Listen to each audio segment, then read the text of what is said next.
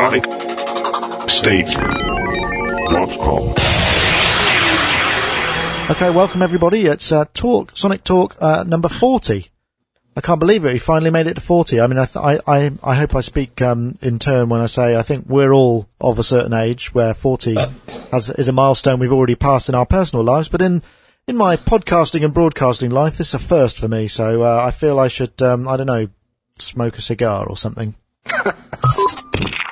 To help me celebrate our prestigious number is this week we've got Dave Spears from GeForce Software. Hello. How you doing, Dave? I'm okay, I think. Glad to hear it. And PJ Tracy from Minneapolis, a composer who's based over there, works mainly with PCs and is a busy guy by all accounts. How are you doing, PJ?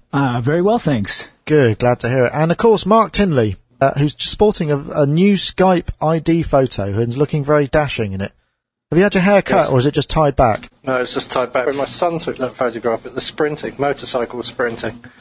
In fact, we went to that on Sunday, and I just handed him a camera because I had more than one camera, and I took lots of what I thought were nice photos, and he wandered around with this Olympus camera taking photographs, and all his photographs are better than mine. Ah, well. So from all family events now, I'm just going to hand him a camera and go, you know what, you do the photos and get on with it. He's 9, and he's obviously got an eye for it, yeah. Well, what can I say? It's post-Mesa. I didn't go in person, although I feel like I was there with the video reports we got.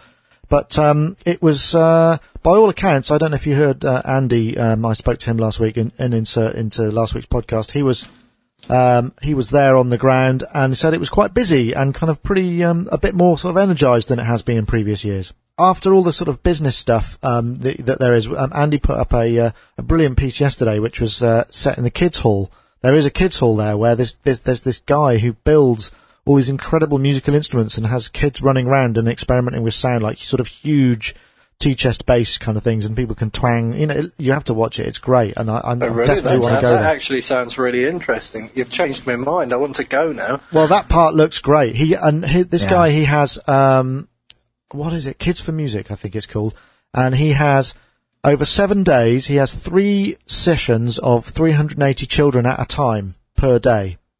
Oh my God! So what did he say it was? It was 3. It was something like.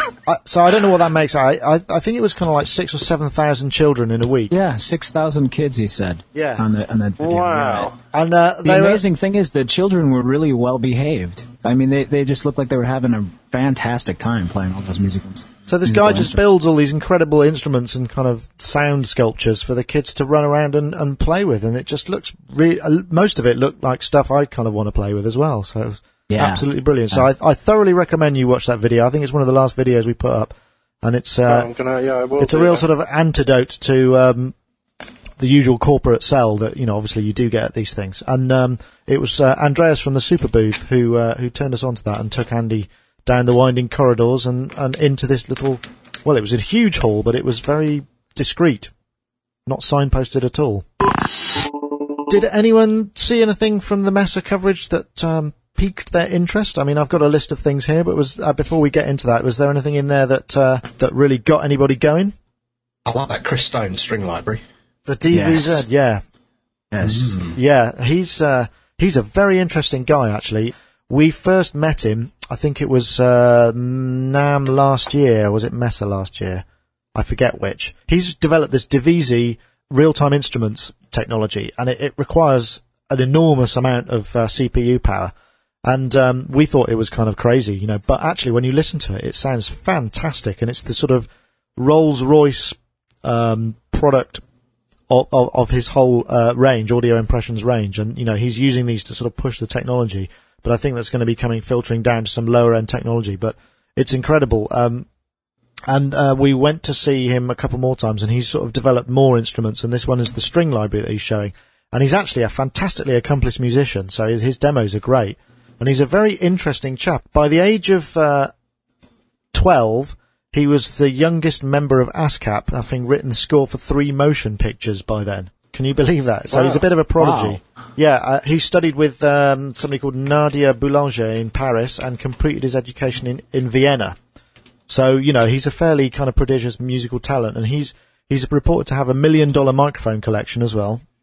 And he's just a real enthusiast for recording techniques and sound, and he's developed this whole thing.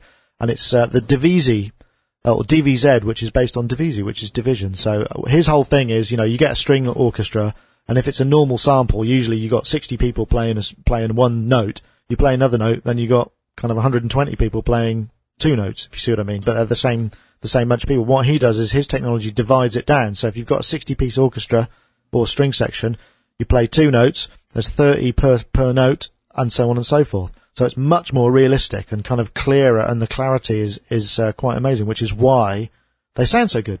Oh, that makes sense. Yeah, that does make sense. And somebody had to do that sooner or later, didn't they? So yeah, that's his big thing. And the demo we shot, I can't remember. It's quite a long one. I think it's 15, 16 minutes or something like that. But it gives you an idea of what it's capable of. But yeah, you do need a bunch of computers to get the most out of it. A bunch of, 5. 5 computers apparently. how much is it? How much is it? Well, I'm not sure. I expect if you have to ask, then there's no point in asking. I've seen quotes on the internet at $7,500 for the Divisi, and then an additional $6,000 for the string library. So it's up around $12,000 American for the entire package. It's about the cost of a string session, then, really. Yeah. Yeah, well, I suppose. Yeah, probably. But then you've got all, because some of the articulations and the real-time manipulation of those sounds, it's pretty outstanding. And also, from what, I don't know, in the demo, he says, look, I've got a 30-piece orchestra here. Now I'm just going to take it down to a quartet, so you can divide and then change the kind of rooms. And the whole technology appears to be, these multiple computers, they're all networked together. So you only need one audio card. It just requires the processing to kind of load the samples into RAM, presumably, and then, do what they do. Yeah, they're networked via Ethernet. Yeah. And one of the interesting components of this technology is this thing he calls SPACE. I forget what that acronym stands for, but it looks like some sort of hyperconvolution system where you can take sounds that don't exist inside the Divisi library, they come from other libraries, disparate libraries, and combine them inside of the Divisi program and make them sound like they existed in the same space. But he claims it goes beyond conventional convolution technology and actually mimics mic bleed and spot mic placement. And so you can place any sound from your existing sound library or synthesizer set into the Divisi environment and make it blend with the orchestra. Wow, that's pretty complex stuff. Yeah. I didn't get that. Yeah. That's amazing. All I know is he's a real mic nut. We met him at Mesa last year and spent a very drunken sort of early hours of the morning with him smoking a big fat cigar, like a kind of real kind of high roller, telling us all about, how he liked to mic drum kits using kind of all these enormous sets of microphones, and he was demonstrating it and he was really enthusiastic. And it's just kind of, because he's no spring chicken, but he's still got the fire for it, and it really comes across when you see his demos. Another fantastic aspect of this is, according to the Audio Impressions website, they've already recorded over 600 instruments and instrument groups, and they're just going to start doling out the sample libraries, the string library being the first of many to come. And drum kits are included in that lineup, as well as many world instruments, other stringed instruments, guitars, keyboards, and a whole Baroque set, which should be interesting, harpsichord and clavichord and some other Baroque instruments. The only thing I noticed he was missing was a quote from Hans Zimmer, which something that he's missing out there. He probably has to give it to him free, doesn't he, to get the quote? I'm not sure how that works. He says very cynically. I don't know. Dave, would you know how that works? Yes. You would know, but you perhaps not like to discuss it. Okay. Let's move swiftly on before his lawyers give me a ring and suggest that I'm perhaps slandering or something, allegedly. I guess the really big news has got to be this new synth, the Solaris from John Bowen. And we, unfortunately, I don't know how this happened, but we had a slight communication problem because we were intending to go and see him on the Friday, and the messages didn't get through, and everybody got tied up, so we missed our chance to actually kind of see him and film it. But I did interview him yesterday over the wires. I'm going to put that in a podcast next week because it's like an hour and a half interview, and it's quite interesting. It covers his sort of early days with Sequential and right the way up to what he's doing now. the new Solaris, it's like a hardware manifestation of a plugin that he's been doing on the Pulsar and Scope platform for 4 years. Anybody come across it? No. I did have Creamware Pulsar and a PC about 7 years ago, but haven't got that in a computer anymore. Gone back to the Mac, I'm afraid. By all accounts, the Solaris is held up as kind of a really high. It's got high values in terms of, it sounds absolutely great, and that's one thing that his two main kind of core things are: it's got to sound great and it's got to be easy to operate. And these things he appears to have achieved within the plug-in version, and people have been sort of going crazy for it for the last 4 years. And it sounds really good at 96K apparently, which is what the Solaris hardware will run at. But the architecture is going to be something along the lines, although it's not fixed because because it's DSP based, it's going to be 4 oscillators, 4 mixers, 4 filters, 5 LFOs, 6 envelopes, plus another 2 8-stage looping envelopes. So that's going to be quite plus internal effects. And he said to me that they could have up to 74 built-in effects, which should do you. Wow.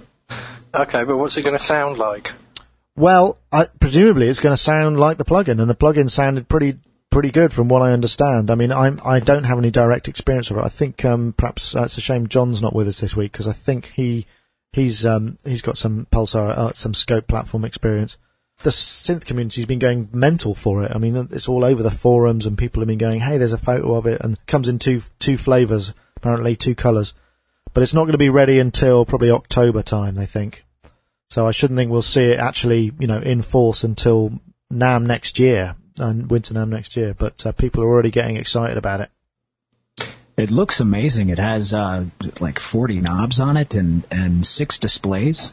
6 40-character LCDs displays. Yeah. He's kind of pretty uncompromising by the sound of things. But one thing I didn't realise about John Bowen, I mean, he's been instrumental in kind of the creation of some real classic instruments. I mean, his work on the Prophet 5, the Wave Station, the original Korg Oasis, a number of sequential instruments. So I mean, he's kind of done some pretty good design jobs. And he's kind of, as far as I can understand it, he's kind of more of the concept guy, and then he helps to make sure the quality is reached, with the creation of presets and the voice architecture and stuff. So he's not an engineer; he's more of a kind of a brilliant mind. And a gentleman as well. Yeah, he seemed like a really nice guy. The Solaris synth, yeah, if you want to hear more, next week when we're having a week off, I'm going to be putting out this John Bowen interview pretty much in full, which is over an hour, so that should keep the real synth nuts interested, I hope, and make up for the fact that we never got to see him at Mesa. Did anyone see the Dexter, the Jazz Mutant Dexter thing? Yeah. I saw the demo, yeah. Wow. That looks kind of like a real interesting new development, doesn't it? Why does it look like an interesting new development? Well, because it's a new firmware. Because the thing about the Lemur up to now is, you're dealing with kind of fairly basic templates and stuff that you kind of have to make yourself or is created by users. Where what it looks like with the Dexter, it's a firmware upgrade that is specifically designed to work with a DAW, an audio sequencer. It looks like they've got somebody else in to design a very specific set of interface tools and make it look really integrated. And the demo that I saw was just, it looked like they really kind of put an awful lot of thought into just for that purpose. So it's still using the same hardware. If that's the same hardware as the Lemur, then is it possible to get a firmware upgrade for the Lemur to make it into a Dexter? I believe so. I've heard that you can get dual boot, so you can have it boot as a Lemur or boot as a Dexter. Oh wow! Now that would be really great. I mean, did you see the video, Mark? Yeah. Well, so what? Sooner or later, Apple are going to bring out a polyphonic touchscreen, and then I'll be able to do it all within the sequencer, and I won't need a separate box. But I mean, I think maybe I'm being over cynical on this, but I think I would be annoyed with it relatively quickly, and I would probably just carry on doing things the way that I do them now until. Yes, I can see what you're saying, Mark. I mean, one of the things that was so impressive about the demo, because you were sort of sceptical that perhaps, the concept of it is more exciting than the actuality. One thing that was impressive about the demo, I thought, was like fader grouping and soloing. So, if you solo a bunch of faders or mute a bunch of faders or whatever, you can actually bring them together on the same screen, which is something, so you can do things that are quite clever with groupings. Oh, okay. In the way that you could polyphonically manipulate EQ curves, I really like that, because that could lead to some very interesting filtering. And the other thing was the surround panning tools were just out of this world. And I know, you know, not many of us perhaps work in 5.1, but I think if perhaps 5.1 is your environment, did you see there was the circle with 8, you can have up to 8 sources in a group that you can work on, and you basically move them around within the 360 degree image. Then what you could do is actually rotate the whole 360 degrees. So that was brilliant. That was just kind of like, wow. I mean, I'd imagine if for post, that would be kind of, you know, that would be pretty incredible. I think the problem for me is that I started off in programming. So I started off programming an Akai S900 and triggering it from a TR909. And I'm just used to everything being in small interfaces and having numbers assigned to it, as I said a couple of weeks ago. So, you know, I've had all these different controlling things and, you know, the Pro Tools, Pro Control and the big one, and I find myself in front of the computer with the mouse moving everything around on the screen, and if I can't see the whole song all at once, like the entire mixer page for the whole song, I don't really like it. Right. So I find that if I have a Pro Control in the room, that it just sits to my left, and occasionally the faders move on it, and I go, oh, isn't it cool that the faders move up and down when I move the mouse? And that's about as good as it gets for me. I never find myself using that. I always find myself working on things from a programmer's perspective and not from an engineer's perspective. So I'm just scared that I wouldn't use it. I'd buy one and it would sit next to me and I'd go, oh yeah, it's cool, flashing lights and everything. But well, maybe it's not, you know, it's not for you then in that case. But I think what makes the whole concept of I mean, I've been reviewing it and I found, you know, I admit, you know, I started off, I was really excited by it, but then I kind of got to a bit of a dead end because it didn't have all the, you know, it couldn't do everything that I needed. Where, you know, I'd have to program it to do that. Whereas the thing is with the Dexter, it's a sort of single purpose. So you know what you're getting. I mean, but at the same time, you can boot it as a lemur and it'll do all sorts of other weird stuff that you may want to do. I think if it was as big as an SSL desk, then it might be interesting and useful. But I think at the moment it's too small. I want the whole overview, and I don't think it really gives me that in the way I want. Well, just get more of them. I mean, they're all on Ethernet, so you just get a bunch of them. Wow. You could have like I'll 4. have to win the lottery then. Dave, what do you think, Dave? I thought it looked great. I mean, the demo did look really excellent. And I really like things that make you think about things in a different, you know, from a different perspective, which I think this could. My only real reservation, and the only reason I'm reserving judgment, is latency. That's the only thing. If the latency is indiscernible, then they might have a sale. If it is, then they probably wouldn't from me. I'm just so used to a desk, you know. I use the Mackie here all the time, and I'm just so used to it that actually when I took it out of the equation to do the A/B test with these converters, I actually found myself instinctively reaching towards it constantly. So it's going to take something quite special, I think, to replace that. But this did look pretty damn smart, I thought. Yeah, I mean, I think the fact that it's in 2 dimensions, as in flat, does kind of present a certain amount of problems. And the latency, I mean, I've got a lemur here, which is I'm waiting for the Dexter firmware upgrade because I can't wait to get my hands and try it. The latency is probably, you know, if you're programming drums, it's going to be an issue. You know, if you're going to use it to trigger notes, then yeah, it might be a bit. I mean, although I had the pattern, the sequencer on fairly heavy quantize, you can adjust. So, I mean, there is a certain amount of latency, but it's not a great amount of latency. Okay.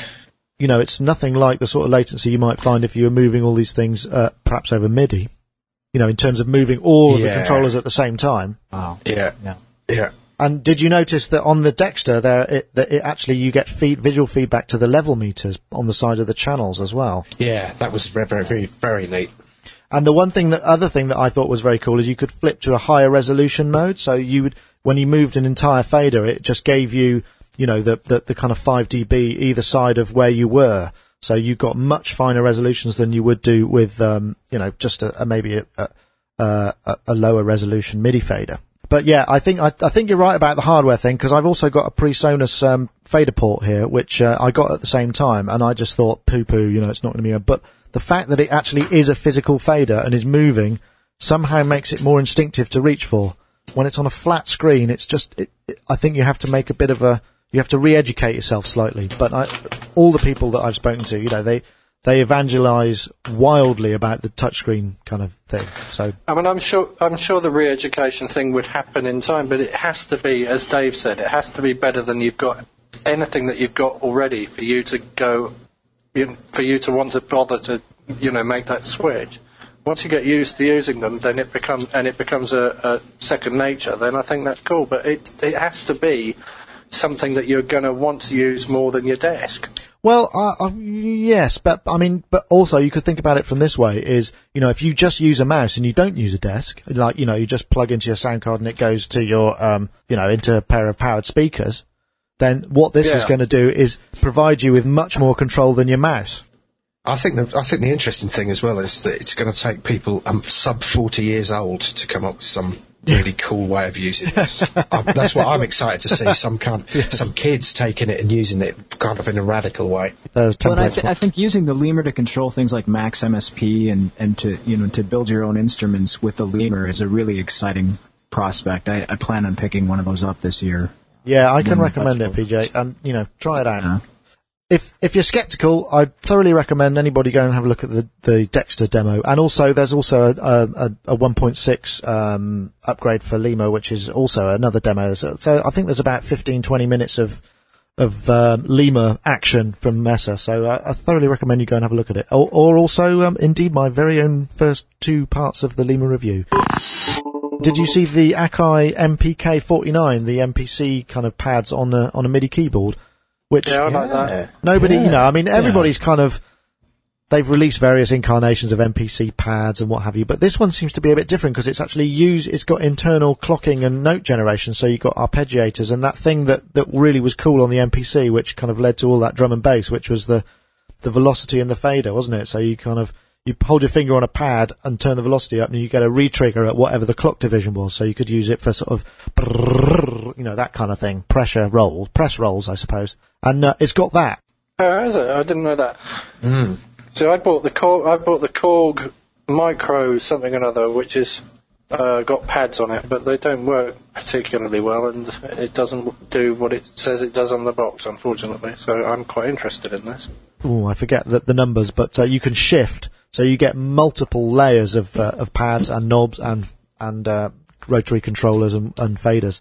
So that's pretty good. I thought it was neat, actually. Originally, I was like, oh, not another controller. Yeah, exactly. So it was the last thing on the list that I looked at. But actually, I like it a lot. Well, it's just another example of how great a video demo of something can be. Because if you read that in a news item, you might just think, whatever. Yeah. What's the cost on it? Does anybody know how much they are? I shouldn't imagine. I mean, Newmark own Akai now, so I would have thought it's going to be pretty low. But the Akai stuff is still keeping its sort of fairly premium price. It's just not as expensive. Do you know, in a way, the price is almost irrelevant as long as the keyboard plays well. That's one thing I like about that Korg Control 49, I think it is, we've got. The keyboard action is very, very good. I mean, and there's so many controller keyboards out there that are spongy and crappy. And, they are cheap, and you have to accept a lot of that. But what we want is a kind of high-quality keyboard action. Yeah, well, it says this is semi-weighted. But the pads on the Control 49 are awful. I mean, there's no variation in it, is there? You have to hit them really hard to get anything to happen. Well, that's got to be a software upgrade, isn't it? I mean, just needs to be to tweak the curves. I don't know. Yeah, maybe. Or maybe it's because there might only be 16 level. Who knows? I have an M-Audio Pro Keys 88, and I find myself never using it because I don't like the action. Is that the weighted one? Yeah, the weighted one. Yeah, I use the knobs and the faders for controlling different parameters and soft synths and on my DAW, but I never use the keys. I go back to using my Roland VK7 actually, which I love the action on that, the organ action. Do you know, that's weird, isn't it? I always go back to the JD800. They're those kind of slightly weighted synth keys, aren't they? That just kind of have a certain. So I always remember the Kawai K1 had a really nice keyboard as well, sort of slightly bouncy, but a little bit of weight to them. About the Pro keys is that the keys on them are slightly larger than actual piano keys. Is that right? And so they feel off balance when you play. I mean, I've played the piano for 26 years, and I sat down and played this thing. I bought it sight unseen, which I've never done with a keyboard before. I just thought I need all those knobs and faders, which I use, so I guess it wasn't a worthless purchase. But the action on the thing is so deplorable, and most of it is because it's not even the hammers. It's the release mechanism. It's the fact that the keys are too large. The Axiom 25s are quite good. The Axiom's quite nice. They've got a nice keyboard action. Okay, well, Akai's MPK is available later this year, I think in the summer perhaps. So keep your eyes out for that. I think it, might be a bit of a hit with people who like that kind of thing. My daughter wants to talk to you. She plays her guitar through a Yamaha amp. Hello, Claudia. Hello. How you doing? I'm fine. So Mark tells me that you're a fan of Yamaha amplifiers and you play through those. Is that right? Yes. Excellent. And what do you use, Claudia? I have a Fender. And what sort of stuff do you play? Well, Dad teaches me, and I've been learning at the moment. So you rocking out? Yeah. Seems like the perfect moment for a Yamaha ad. The new MM6 music production synthesizer from Yamaha. Codename Minimo. The 61-note portable synthesizer with incredible sonic power based on motive tone generation, real-time audio control, USB connectivity, and computer integration. Bundled with Cubase LE audio and MIDI sequencing software. Create, produce, perform with the affordable and versatile MM6 music production synthesizer from Yamaha. www.mm6music.co.uk. The other thing that was announced was the Roland HD1, which is a kind of budget V-Drums kit. Now, Dave, have you got any V-Drum stuff? Yeah, I've got the TD10 with the expansion pack. Love it. I think it's brilliant. In fact, I haven't got enough room to use it at the minute, and I really sorely miss it. Yeah, so the thing about the HD1, what they've done is I think you get a mesh head or mesh type head on the snare, so you get that kind of for the feel. So you get all the sensitivity there. And then you've got just sort of basic rubber pads for the rest of it. But it's all on a very simple frame with, and they've damped the bass drum pedal and the hi-hat pedal, so they're quite quiet. I think they've sort of designed it for people to put in their bedrooms or at places where they're not going to annoy the neighbours with their sort of thumping. What do you think of the V-Drum technology generally? I love it. I mean, I have to say, I grew up on a Simmons SDS5, graduated to the SDS7, went through things like the TD5, the Drumcat and everything, and it was only when we got the TD10 that drummers... I used to have this other life where I'd record a million drummers and record all the MIDI data, and then we'd sell that as parts. And every single drummer struggled with the real kit, myself included. And yet when we got the TD10, everybody changed. Everybody changed their attitude. So you would use it for actually recording the kind of capturing the essence of a drummer. Yeah, that's what I did for like 6 or 7 years. Blimey. Did people like Bruford and all sorts of people. I think it's quite good for that, capturing the essence of a drummer, but I don't like any of Roland's sounds at all. Dave, I was going to ask, have you used the TD10 to trigger any of the larger libraries, like the DFH stuff or the BFD? Yeah, funnily enough, I got a friend of mine who's got the TD8, I think. I got him a copy of BFD. And basically, he just wants to write songs, but he wanted, better drum sounds than were provided on the Roland. And I think he's got on with it, mega. Oh, fantastic. Oh, really? Yeah. I think I've got that missing from my life, BFD. I need to get that. It's a shame, isn't it? Because, we did a video review of the TD20, which is the flagship. I think they've incremented it slightly from them, but it's the flagship.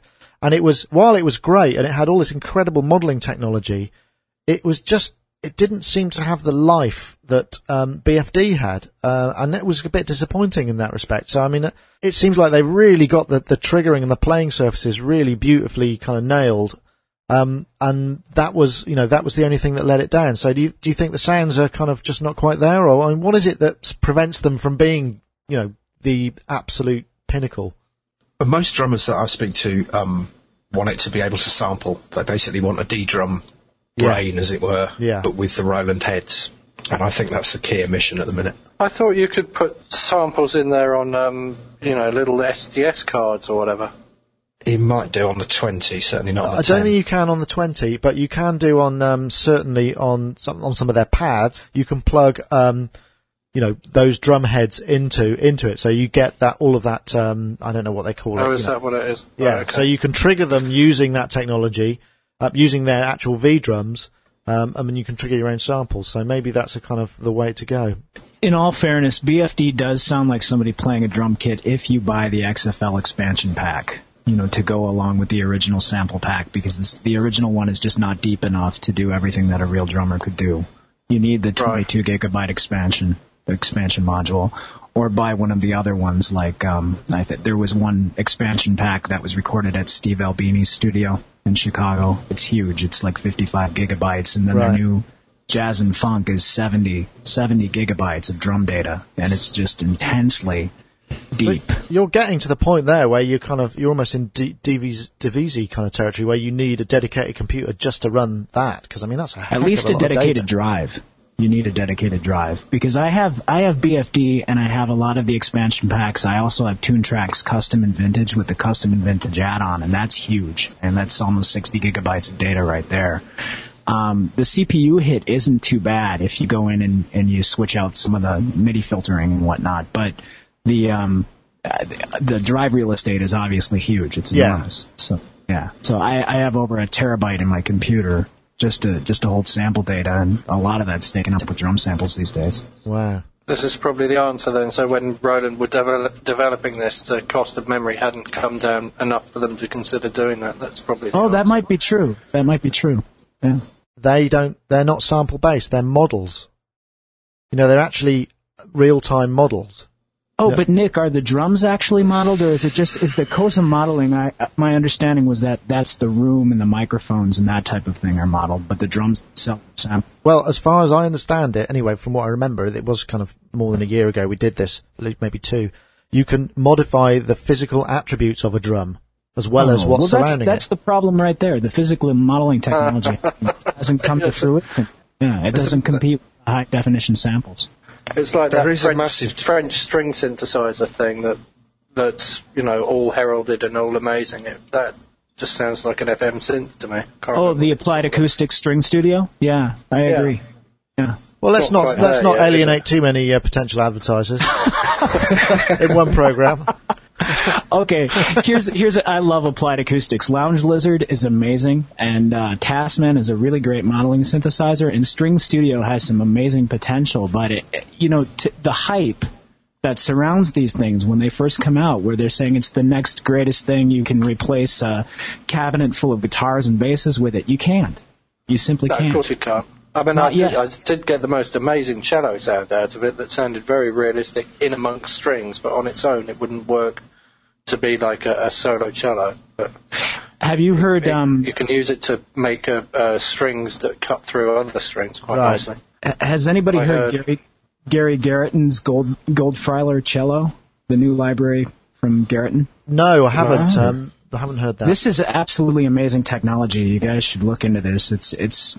I don't know. Some guy from Italy who works on his programming team created this thing called sonic morphing, where you actually are able to move from the lowest dynamic level of a sound wave to the highest, so from pianissimo to fortissimo, seamlessly through the sample without any MIDI stepping whatsoever. So he's created a sample library of a Stradivarius violin and one of a Goldfreiler cello, and they sound absolutely amazing, out of this world. The things you can do with it, you'd swear a guy was sitting there with the real instrument and a bow. It's just fantastic. Oh no, that's good. I mean, Garretton's stuff is absolutely brilliant. And the other thing, actually, while we're on the subject of sample libraries, did you see the East-West demo?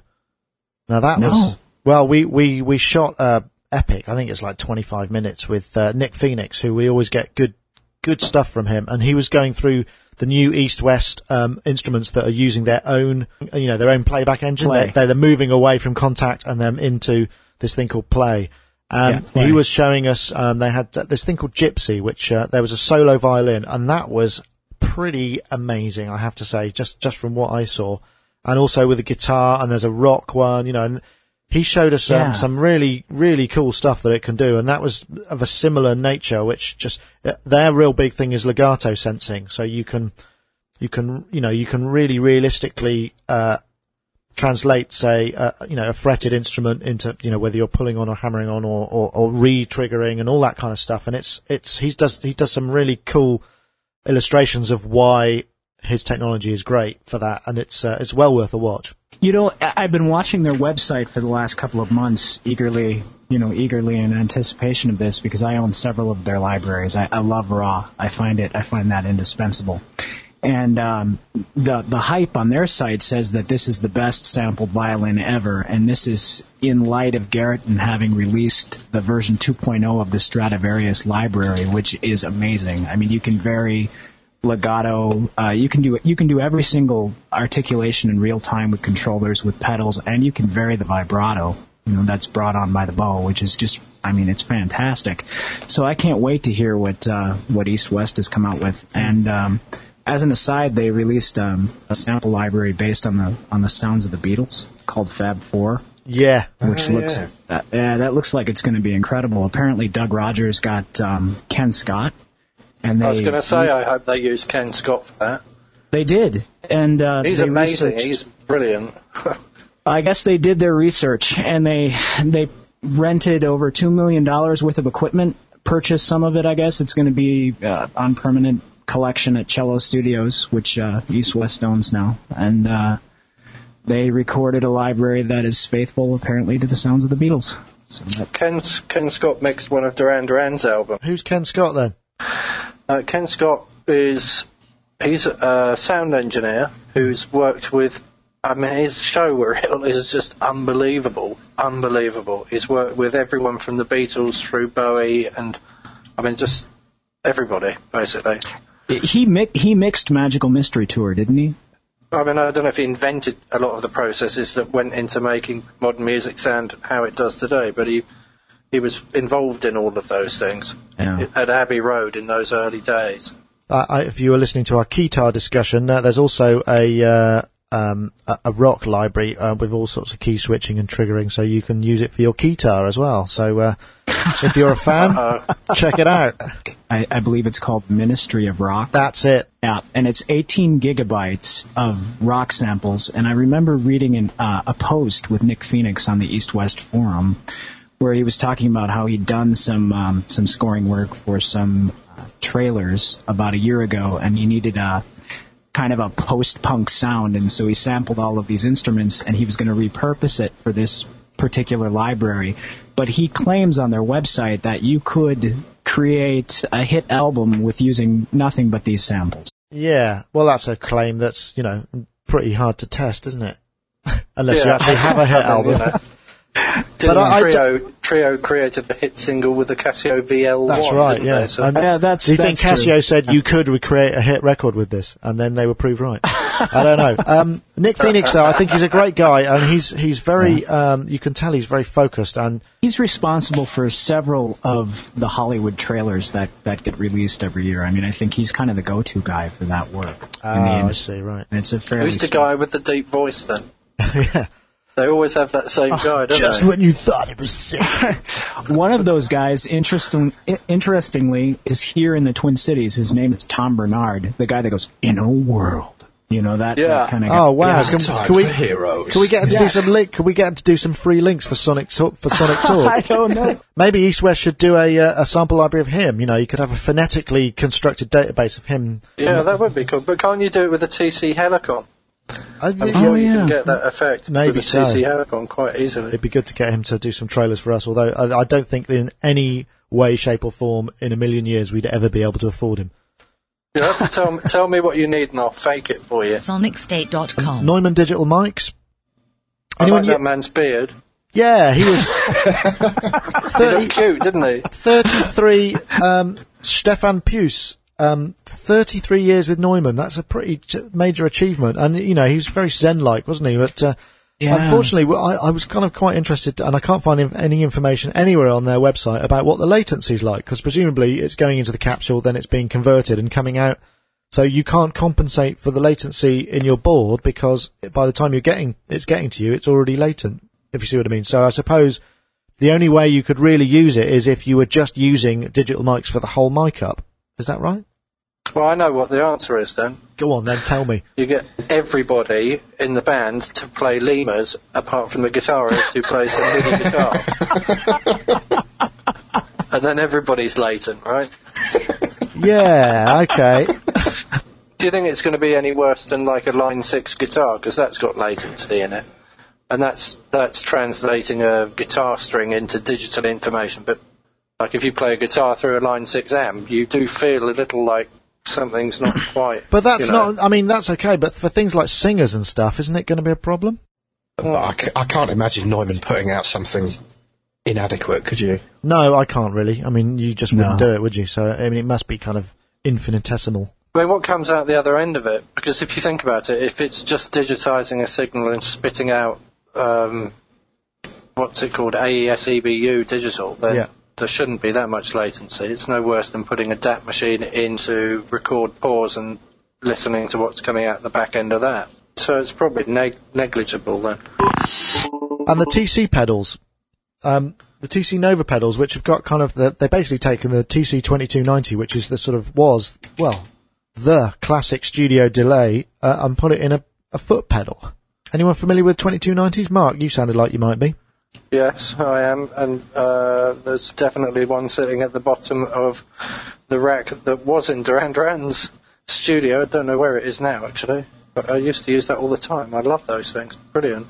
Yeah, I mean, I don't know whether they've got all of the stuff, because, I mean, I remember the 2290 used to be able to do things like sense. It would raise the delay level at the end of phrases and all of that kind of stuff. I think he talked about that, so, I mean, it's obviously got that sort of complexity built in. I was just going to say, I suppose with technology that everything gets smaller and smaller, doesn't it? So I guess it's probably the same operating system running on a new set of hardware, probably, I would imagine. Just the thought of kicking a 2290 on the floor around a stage, kind of 10 years ago, you'd just be going, oh my goodness. I don't know how expensive those things were, but they weren't at all cheap, were they? But these are like €300 or something, kind of wow. That's amazing. Yeah. Just got an email in from a chap called Patrick, who says he's a big fan of the podcast, so thanks, Patrick. But he asked me to ask you if there's any truth in the rumour that Timbaland is supposed to be working with Duran Duran. Is there any truth in that? It is true. Oh, really? What? The whole true, yeah. The whole album, or just a few bits, or?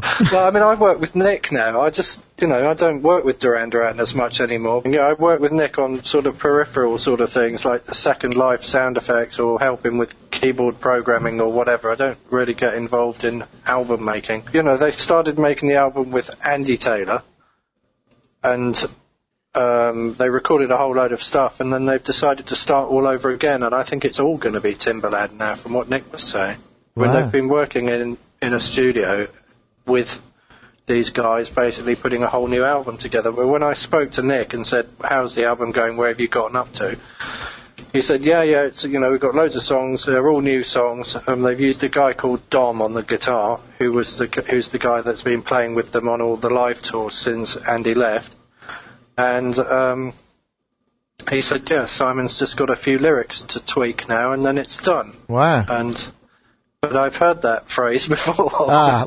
And that usually means Simon's got all the lyrics to write, and it's going to take another year. So I don't know when they're going to be done with it, but I do know that, yes, they're definitely working with Timbaland. I did, Dave, I don't know if you're familiar with Timbaland's work. I mean, he's a pretty groundbreaking producer. I mean, he worked with kind of loads of people. I mean, him and the Neptunes are kind of reputedly the most highly paid producers in the business. And I was reading a review, Kitty Empire in The Observer, I think it was reviewing Timbaland's latest album, which is kind of a compilation with all the sort of various stars on it. And she was rather cynically suggesting that all it really was an advert for his services, and he'd kind of decided to do a few more rock tracks to try and get into the rock market. And so it was kind of like a calling card. But the one thing that she said is, he's reputedly to earn up to $500,000 per track for production. I guess that would be for, to try and get a radio A-side. But that's some pretty serious bucks. Yeah, his remixes are supposed to be mega, aren't they? No, there's a load of flack on various forums about him ripping off some Swedish artist, I think, over that Nelly Furtado's track, that Loose. And I think a lot of that came from this Swedish person's track. But, there's a rumour that is indeed true. So, yes, it is true that Timbaland is working with Duran Duran. You heard it here. Again, if you haven't heard it already. It was one of those lovely moments in the studio where the part just suddenly clicked and everyone was dancing around. Sonic State. So you can hear there how the two parts don't conflict. There are a huge number of samples on that record. We double-tracked the drums, so there was a second drum track on there. the beginnings of affordable digital recording. SonicState.com. Knowing solo. If what you're writing is just explaining some kind of like facet of the software, then it's like the piece of music that's been written is more explaining the machine than it is like your personality. Solo. I just got a quick question. Not that we have to cover this or go in depth, but is anybody at all a bit excited about Native Instruments Core 2? I can't say as I am. I haven't really. It's one of those things. Core is one of those things that I spent an awful lot of time having it explained to me, and didn't really get it. So I haven't had the chance to get excited about it. Should I be getting excited? Well, the thing is, Nick, the first Core I thought was a bit of a boondoggle. I think it was a good idea, but like you said, Native Instruments was never able to really explain what it did. But I watched your video interview with the guy from Native Instruments, and it looks like Core 2 is more like Reason, in that it's a modular synthesizer environment. They claim to have the engines of like 6 or 7 of their products built right into Core 2. So you don't need to own the instruments in the first place like you did with Core 1? No, but I don't think you can go as deep as you could if you did own those instruments. In other words, I think that you have some limited editing possibilities, but it still looks kind of fantastic. But again, I agree with you. I think that their product rep had a hard time sort of explaining what it was and how it worked, and he seemed excited enough about it, but it just couldn't really wrap it in a package that made it understandable. But after I walked away from that video, I thought, that's a really good idea. And the control surface no longer has an audio card built into it, so I'm assuming it'll be a little bit cheaper. So they've taken it because before it was sort of a way to organise all your patches or existing patches, and now it will be a sort of standalone plugin, effectively. Yeah, and I think more than just a way to organise your patches, it's a way to actually have them interact. Different patches from different products interact so that you can layer them and sort of the way that device operators work inside of, or device chains work inside of Live 6. Right. Where you can take, and you can insert VST plugins and audio units plugins in the chain and create sort of super instruments or super patches from the effects in the instruments that are inherent to NI's collection. Well, that sounds like a good plan because Core 1 was definitely a little hard to understand from even from my point of view, and I'm kind of supposed to understand these kind of things, but I would love to check it out when it becomes available, so we'll keep an eye out on that. SonicState.com. And remember, next week there is no roundtable discussion. Next week we'll be putting up the interview with John Bowen, creator of the Solaris synth, so we hope you enjoy that. So it just remains for me to say thank you very much for joining us. PJ Tracy from Minneapolis. Goodbye. And Dave Spears from GeForce Software. Thank you. And Mark Tinley. Goodbye. How about that? No, that sounded like someone else. Oh, why is this so hard? Saying goodbye is often the hardest thing. I know. It's because I enjoy it so much. That's why. SonicState.com.